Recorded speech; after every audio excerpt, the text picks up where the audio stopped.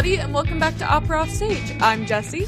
And I'm Michelle. And today we are going to be talking about the future of opera and just kind of where we see things heading and where we want to see things head in this upcoming year. Yes, 2020 is so close to coming to a close. God bless.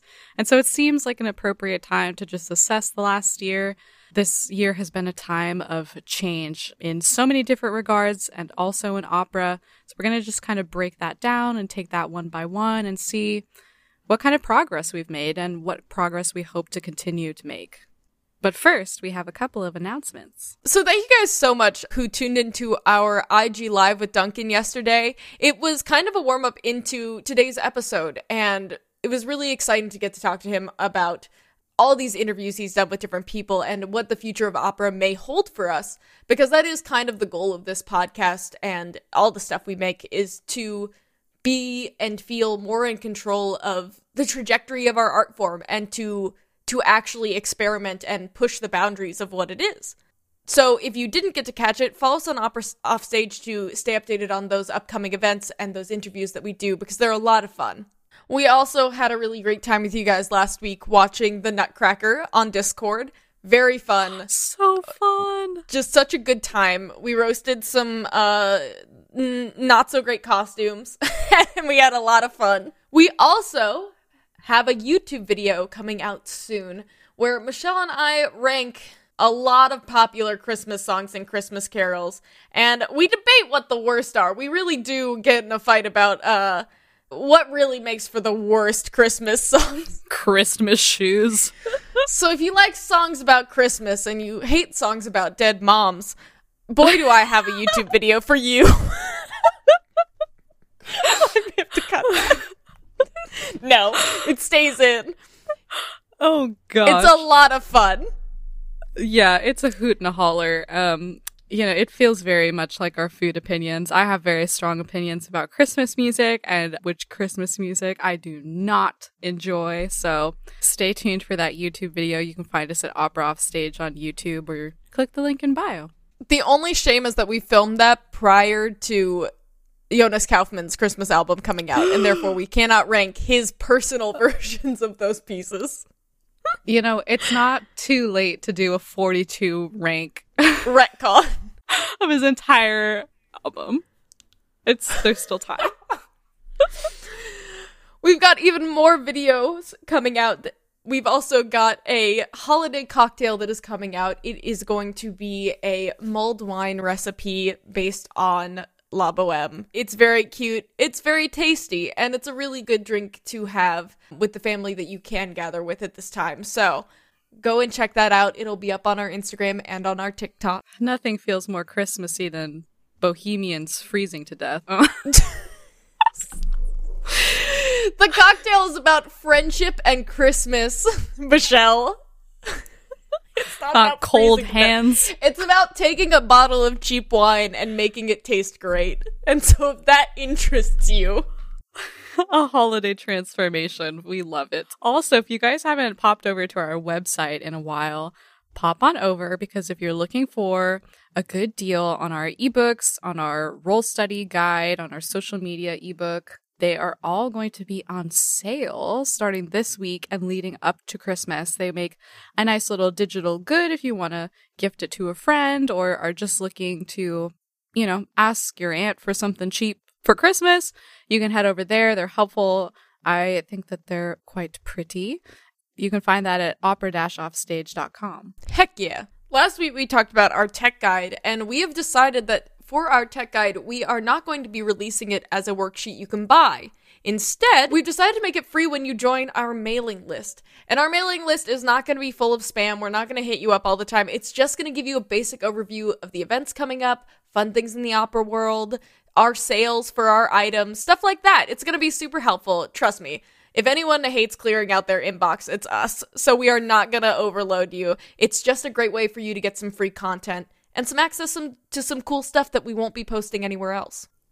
I don't know if you feel this way, but like a couple days ago, I cleared out my inbox and I got it down from, in recent months, I have become quite like OCD about keeping a low number on my emails to where before I used to have like 2,000 emails.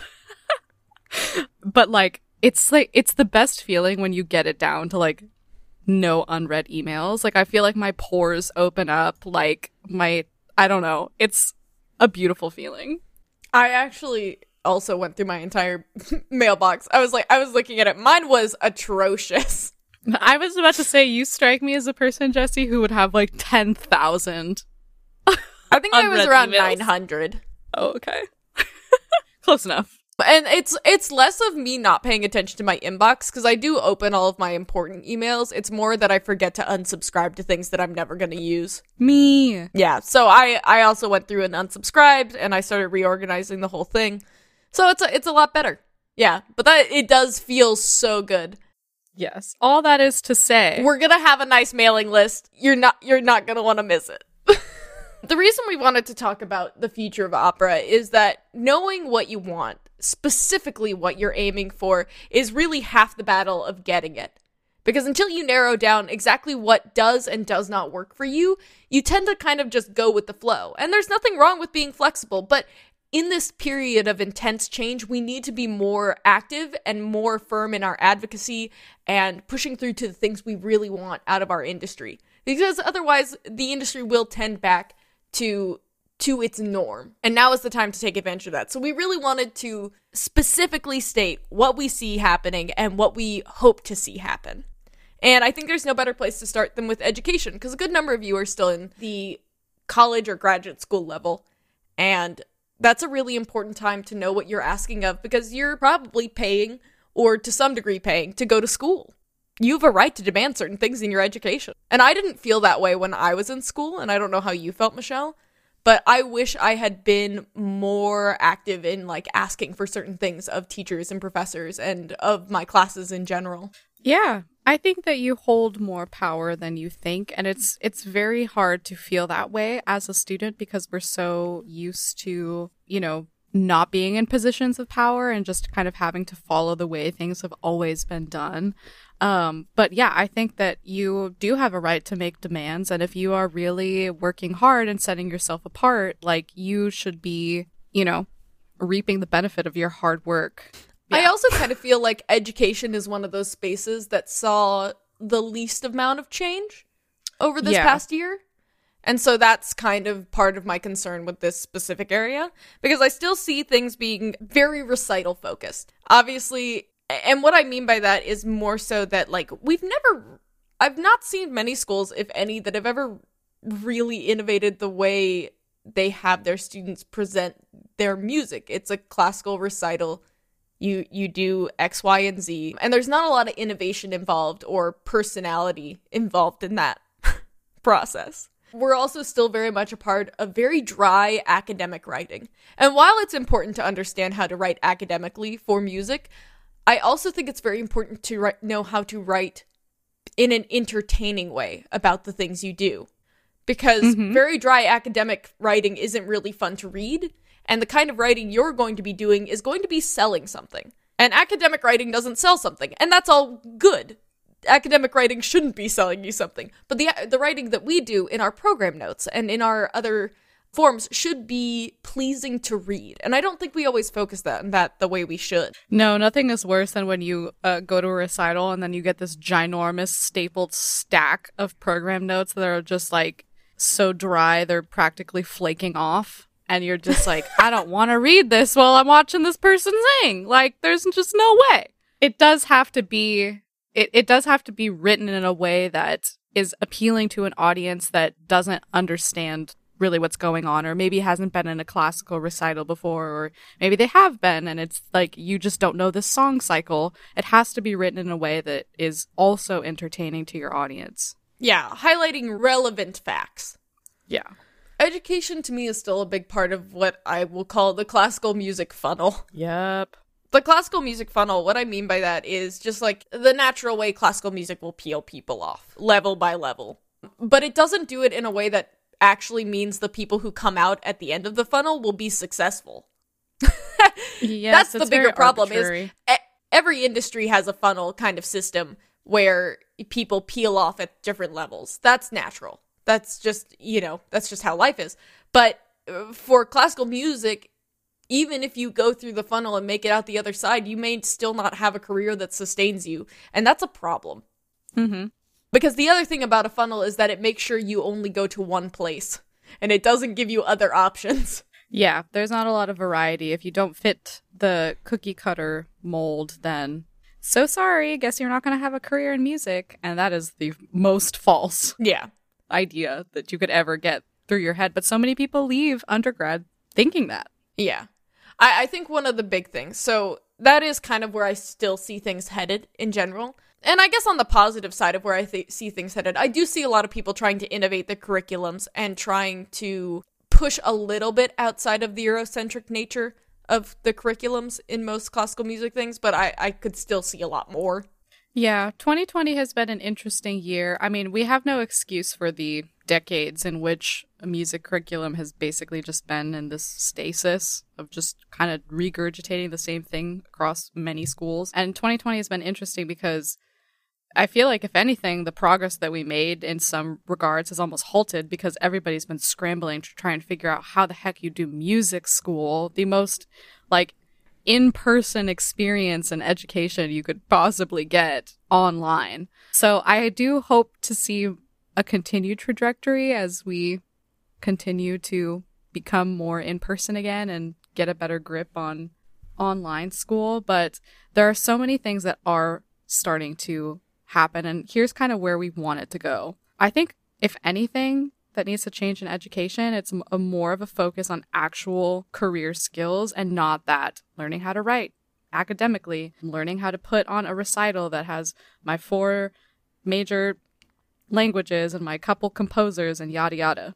Yeah. I just want to see a lot more work on actual career skills, the things that will make you successful as a freelancer. Obviously, marketing and online presence are 2 huge parts of it that we never really talk about. I mean, honestly, there should be a business class that is about marketing, online presence, and networking.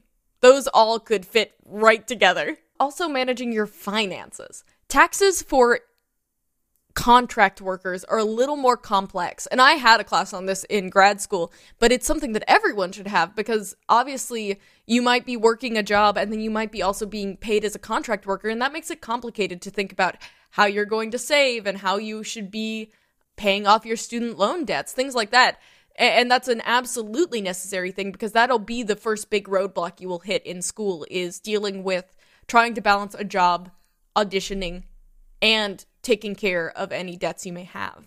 Absolutely. And I think going outside of, marketing and thinking of yourself as kind of a full package brand, we talk about this all the time on the podcast, but correlating careers, you're so much more than just a musician. You have so much more to offer than just your skills in music. And most of us have other interests, are very fulfilling to us. So exploring more of correlating careers, not the idea that, if I'm a musician, I can only do that full time. I can't dedicate myself to anything else. Or if I have a second job, then I'm not as serious. But exploring those correlating careers, the idea of having variety in career paths and opportunities beyond just getting your undergraduate degree, a master's degree, heading into the yaps and going down that career funnel into oblivion.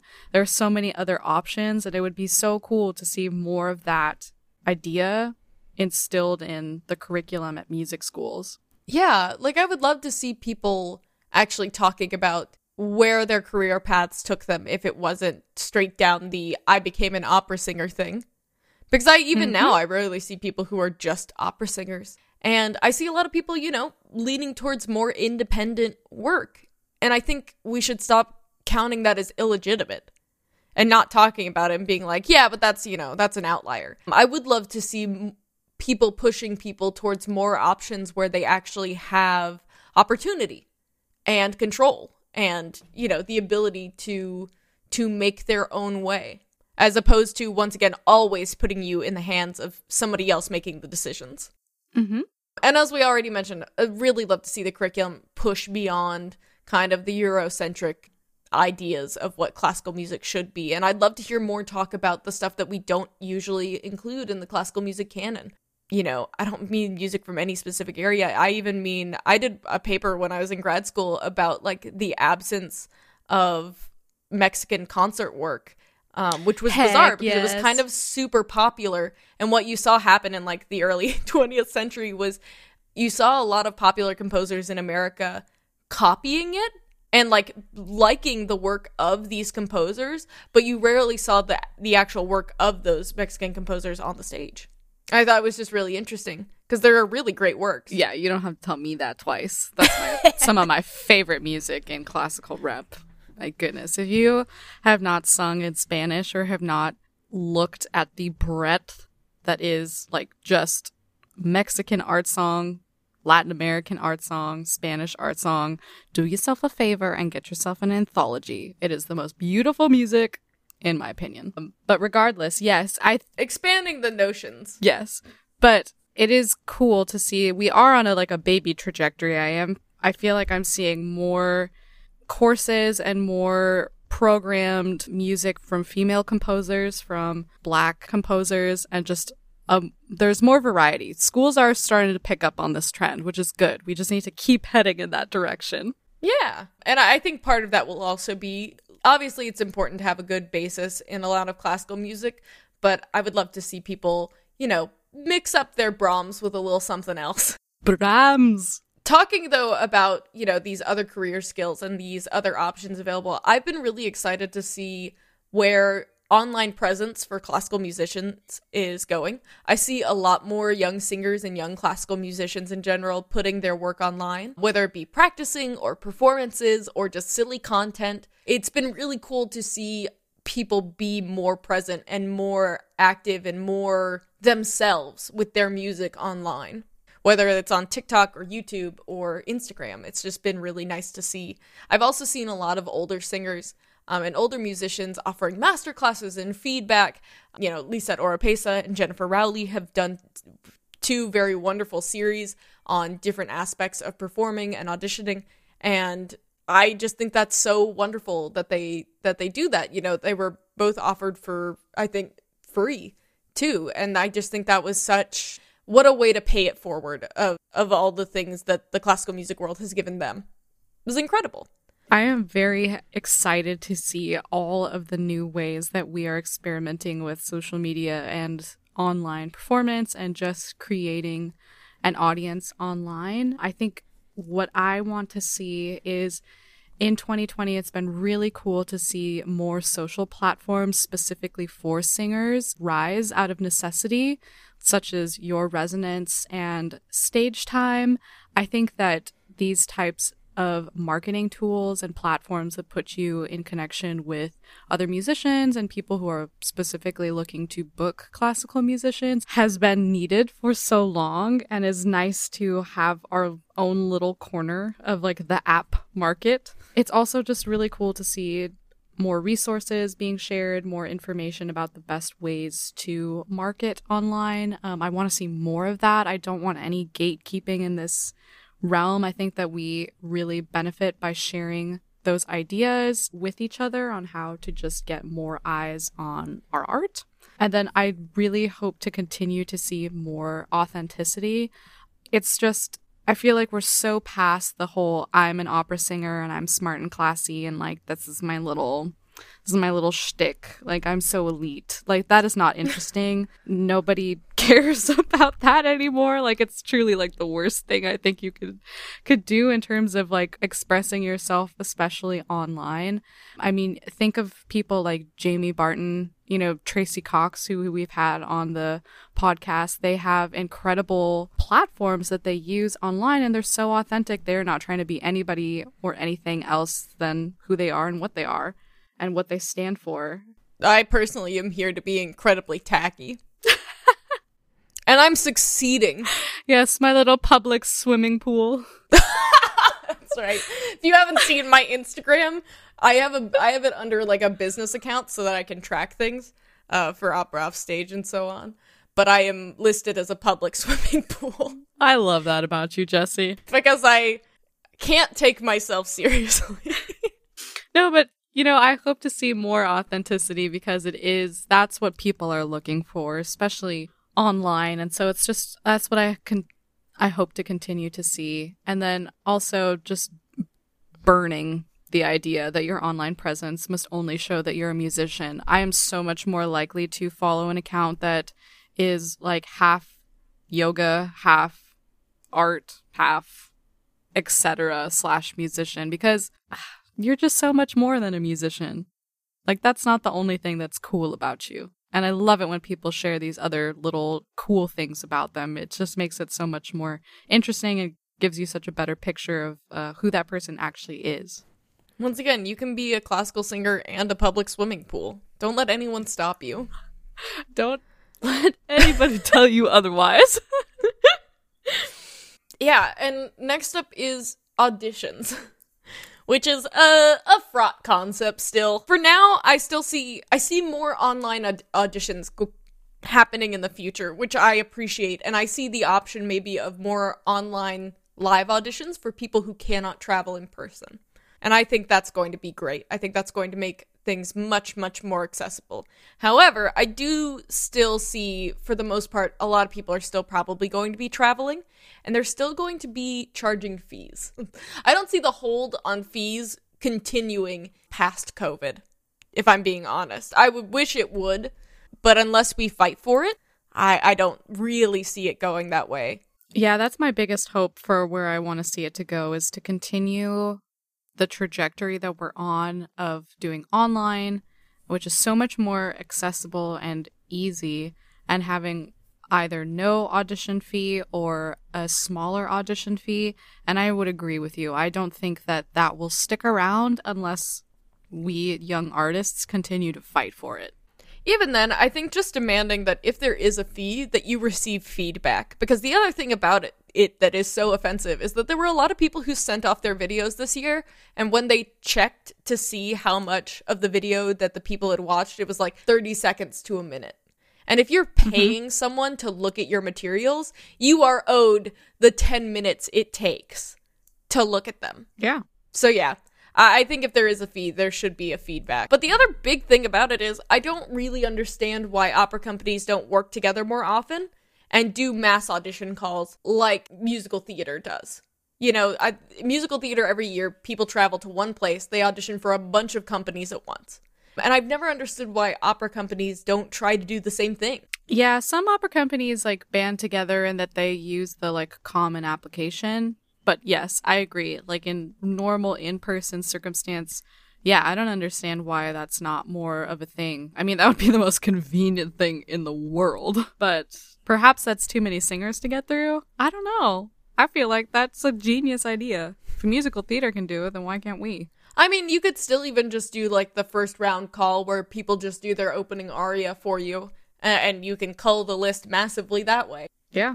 Even then, that would be easier for me than the, traveling to New York, traveling to Oklahoma, traveling to Chicago, the stuff, because I currently don't live in an area anywhere near audition locations. So doing one trip to New York or one trip to Chicago would be a lot easier than the traveling to 5 different cities over the year. Yeah. Yeah. And speaking of auditions, hopefully if you do them, you get into a YAP. And so Yaps I don't really see having made much changes outside of the audition realm. Yep. Yeah, we're largely in the same position as before. Which is unfortunate.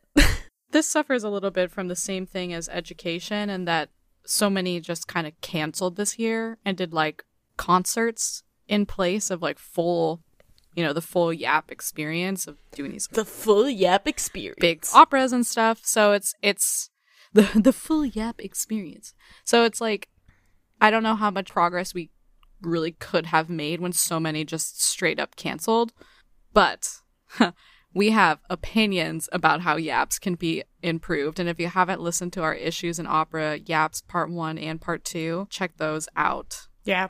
I think what we'd really like to see from YAPs is more honesty in terms of who they are aimed at. I think it's really deceptive, especially for pay for play, when it seems like they're trying to be like, we're good for everyone. Yeah, they're not. and like what type of training. I see a lot of them offer language classes and things like that, and it's like, well, is it like real language classes, or is it like just speaking so you can actually communicate with people in those countries, or is it like specifically for opera? I would love to see more specificity around what they are offering and how it will actually help you, as opposed to them just tacking things on to seem like they've added value to it. Yep.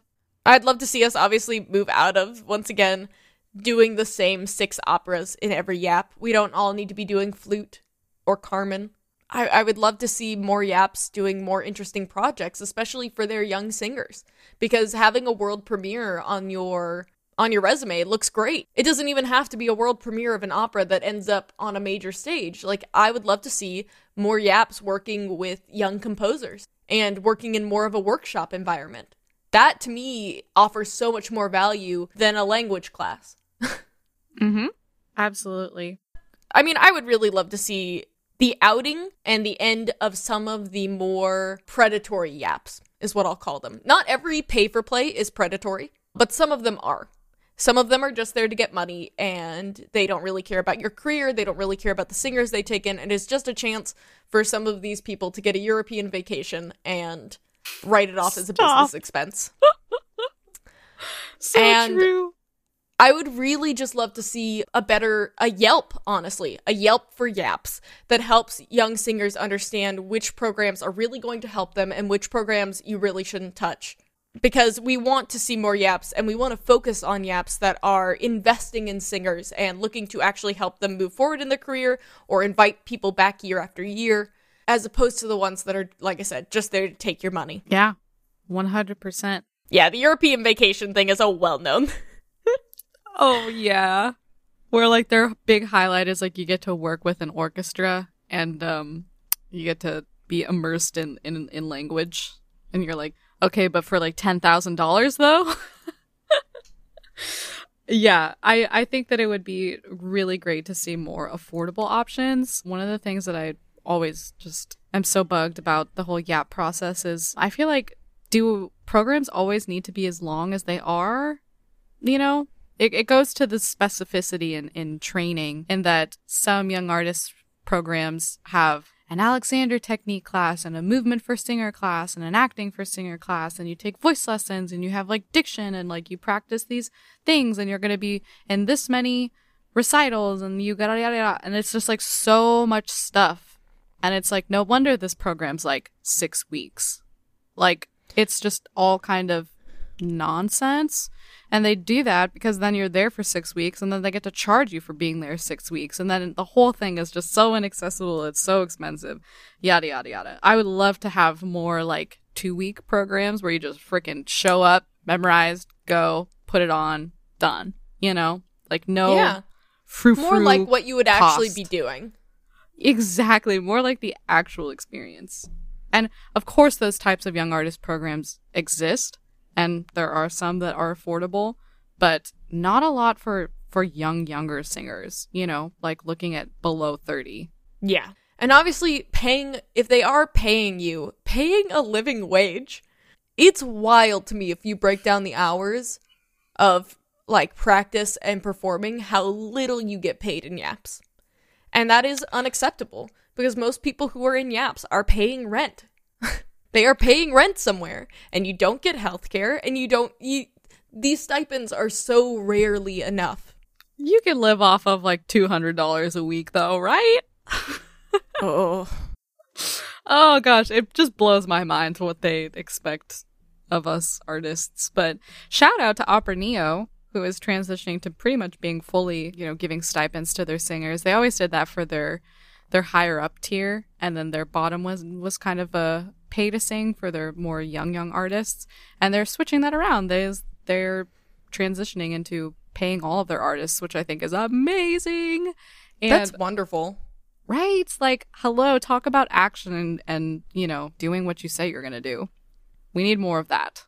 So, as far as performances go, and I mean all types of performances, once again, the exciting thing about this year is having seen a lot more accessible performances in terms of, you know, a lot of them have been online. which means that people all over the world now have access to stuff that they may not have had access to, depending on where they live.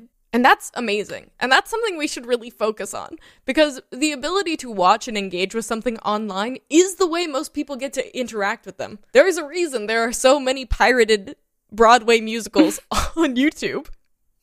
Oof. It is the only way a lot of people get to see those shows. It's true. Yeah. The whole performance realm is honestly probably the biggest improvement. And hilariously, people get so mad about that, about the pirated plays on YouTube. But the thing about it is those people do end up paying through the nose for seats when they get to actually go to a show. Mm-hmm. The minute they have the money to attend those shows, they're going to go, because they went through all the trouble of watching a 480p version of it on YouTube because they love it so much. Oh gosh, in those pirated videos. If you make things accessible, people will go to them. Like, that's the thing. It's like how I think music in general has evolved. You know, like Chance the Rapper? Oh, yes. Chancey. He releases most of his music online for free. And he makes most of his money through performance. I did not know that. That's quite neat. Yeah. And I'll have to fact check myself, but I'm pretty sure that's correct, because I remember hearing that and I was like, oh, that way you really don't even have to worry about the whole piracy thing, because the music is just out there. You're making money through, merchandise and shows. And I think opera should think about that a little bit more, because if you can draw people in, if you can make things that make people want to come see opera, they will come see opera. Absolutely. But blockading everything is only going to make it harder. Yeah, the improvements that we've made through performances and performance practices online definitely goes hand in hand with the giant boost in social media usage that we've seen over 2020. And I hope that continues to take us into 2021 and beyond. I would love to see more work with living composers of various backgrounds, we're already headed in that direction, and it's really, really great to continue that and to push for that, and then more variety in online performances. I want to see less serious online I know, I want to see fun stuff. And I don't mean like bad music. I want to see just more people having fun.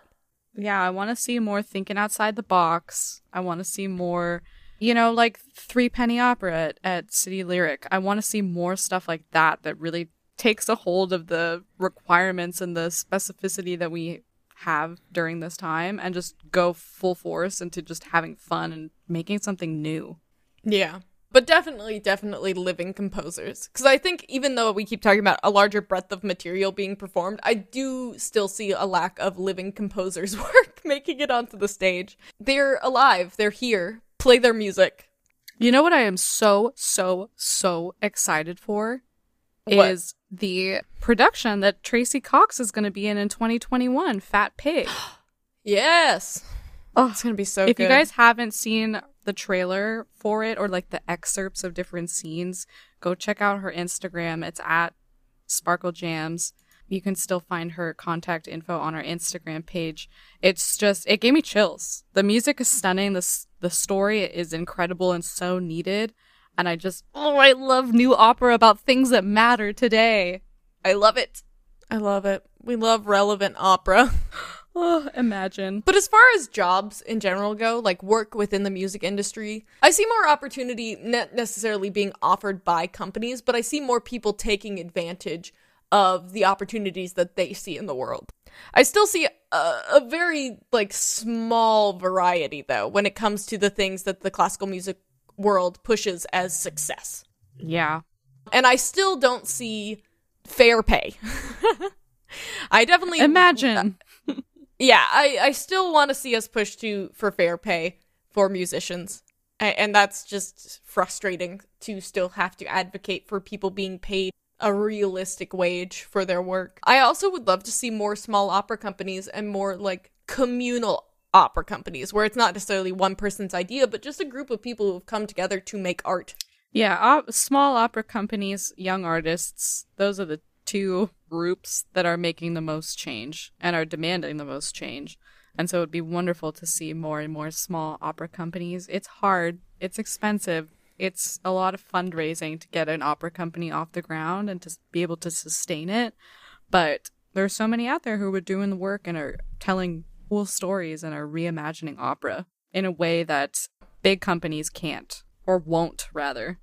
Next year, if you're the great way to raise money for any music endeavor is caroling. Get hired to be carolers at Christmas parties. People love to have little groups of 4 and 8 come and sing at their fancy parties, I promise. Go talk to the head of your university. True. They will hire you for the big university Christmas party thing that every university seems to have, I promise. Offer to go sing for donors. Trust me, they will pay you for it. It's so true. I also would love to see more groups doing new music. More groups working independently to put new music out there and make good recordings of it. Because we just can't trust that these larger companies are gonna do that. New music ensembles. Yep. We can't rely on big companies for anything. So do it yourself.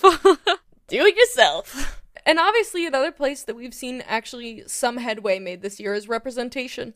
We definitely do see a lot of groups focusing on more Black, Indigenous, people of color, and LGBTQ creators, by composers or librettists. And the same for a lot more performers on the stage. Heck yes. Which is so wonderful. And a lot more recognition for those who were already there, too. For the non-binary, and it's been very exciting to see people really start to recognize the people who have been paving those paths for a long time, as well as the people who are pushing harder than ever. Yeah. I think this is one of the areas that we've probably made the most progress. There's so much work to be done. I mean, we're just like at the tip of the iceberg when you really think about it, but it is cool to see the progress that's been made in 2020 alone, because sometimes when you're fighting a big fight like representation and diversity and equity and all of these things, it's hard to sometimes really put the progress that you've made into perspective, and you kind of can sometimes wonder whether or not your efforts are really making a difference. And they are. And I would encourage you to take a moment to look back at some of the progress that we've made. And as we continue to demand what we want the future of opera to look like, it would be really great to see, people of varied backgrounds in consultant and administrative positions, to see more of these groups in positions of power. Yeah. I want to see more people on the directing, casting, lead design, in those positions of power as the head of these companies. Because as great as it is to be hired, it is even more powerful to be the employer. Yeah. And so I definitely want to see, because I think to me that is often the difference between something that is performative and something that is actual realized change, is when you aren't just hiring people of varied backgrounds, but when you are actually putting them in the position to make the decisions. Mm-hmm. And as for the rest of us who are not necessarily able to put people into those positions of power, think of all the independent creators of classical music who fall into those categories, and make sure you are supporting them and spreading their work and interacting with their content. Like, there are ways for us as individuals to continue to push and to advocate, even if we're not quite in the positions we wish we were. Oh, yeah. If you share your friend's work and, somebody else sees that you posted something and we're like, I think this is cool, odds are that other person's going to be like, oh, well, this probably is cool. Let me check it out. You have a lot more influence than you think. Yeah. So, yeah, that's kind of a summary of how we see the world of classical music and opera moving, and some slight redirections we would really love to see. I think we all need to start focusing on the things that we want, and also the things that are unacceptable to us. Because you never know when you're going to be in a position where you're going to have to stand up for something, or you're going to have to advocate. And knowing specifically, having a plan in place for those situations will help you. You will feel more empowered and more effective. And so whatever it is that is your current position in this spectrum, whether it's as an audience member or a student or a young artist or wherever you are, just take a moment to write down what it is that you want, the things that are directly in front of you this year, and then be ready to act on them. Because I promise you have more power than you think, and you're stronger than you think. And I think this is the best way that we can show that. So if you have anything for yourself that you expect out of the music world this year, or anything you're looking forward to, go ahead and send it to us. Go talk to us. We are on Facebook and Twitter and Instagram as @OperaOffStage. And we're always happy. Our DMs are always open, and we love to chat with you guys. You can also go to our website and contact us through there, opera-offstage.com. You can also talk to us on Discord. Heck yeah. The invite for that is in the bio of our Instagram, and that is a very fun place to hang out and chat with a bunch of people and send silly memes. We live for the beams. But wherever you contact us, we always love to hear from you. And if you happen to be listening on Apple Podcasts right now, if you just scroll down and give us a little review, it's super helpful to us, and we really love to read those. So if you can take a second to do that, we'd really appreciate it. And we will see you guys next week. Bye. Bye.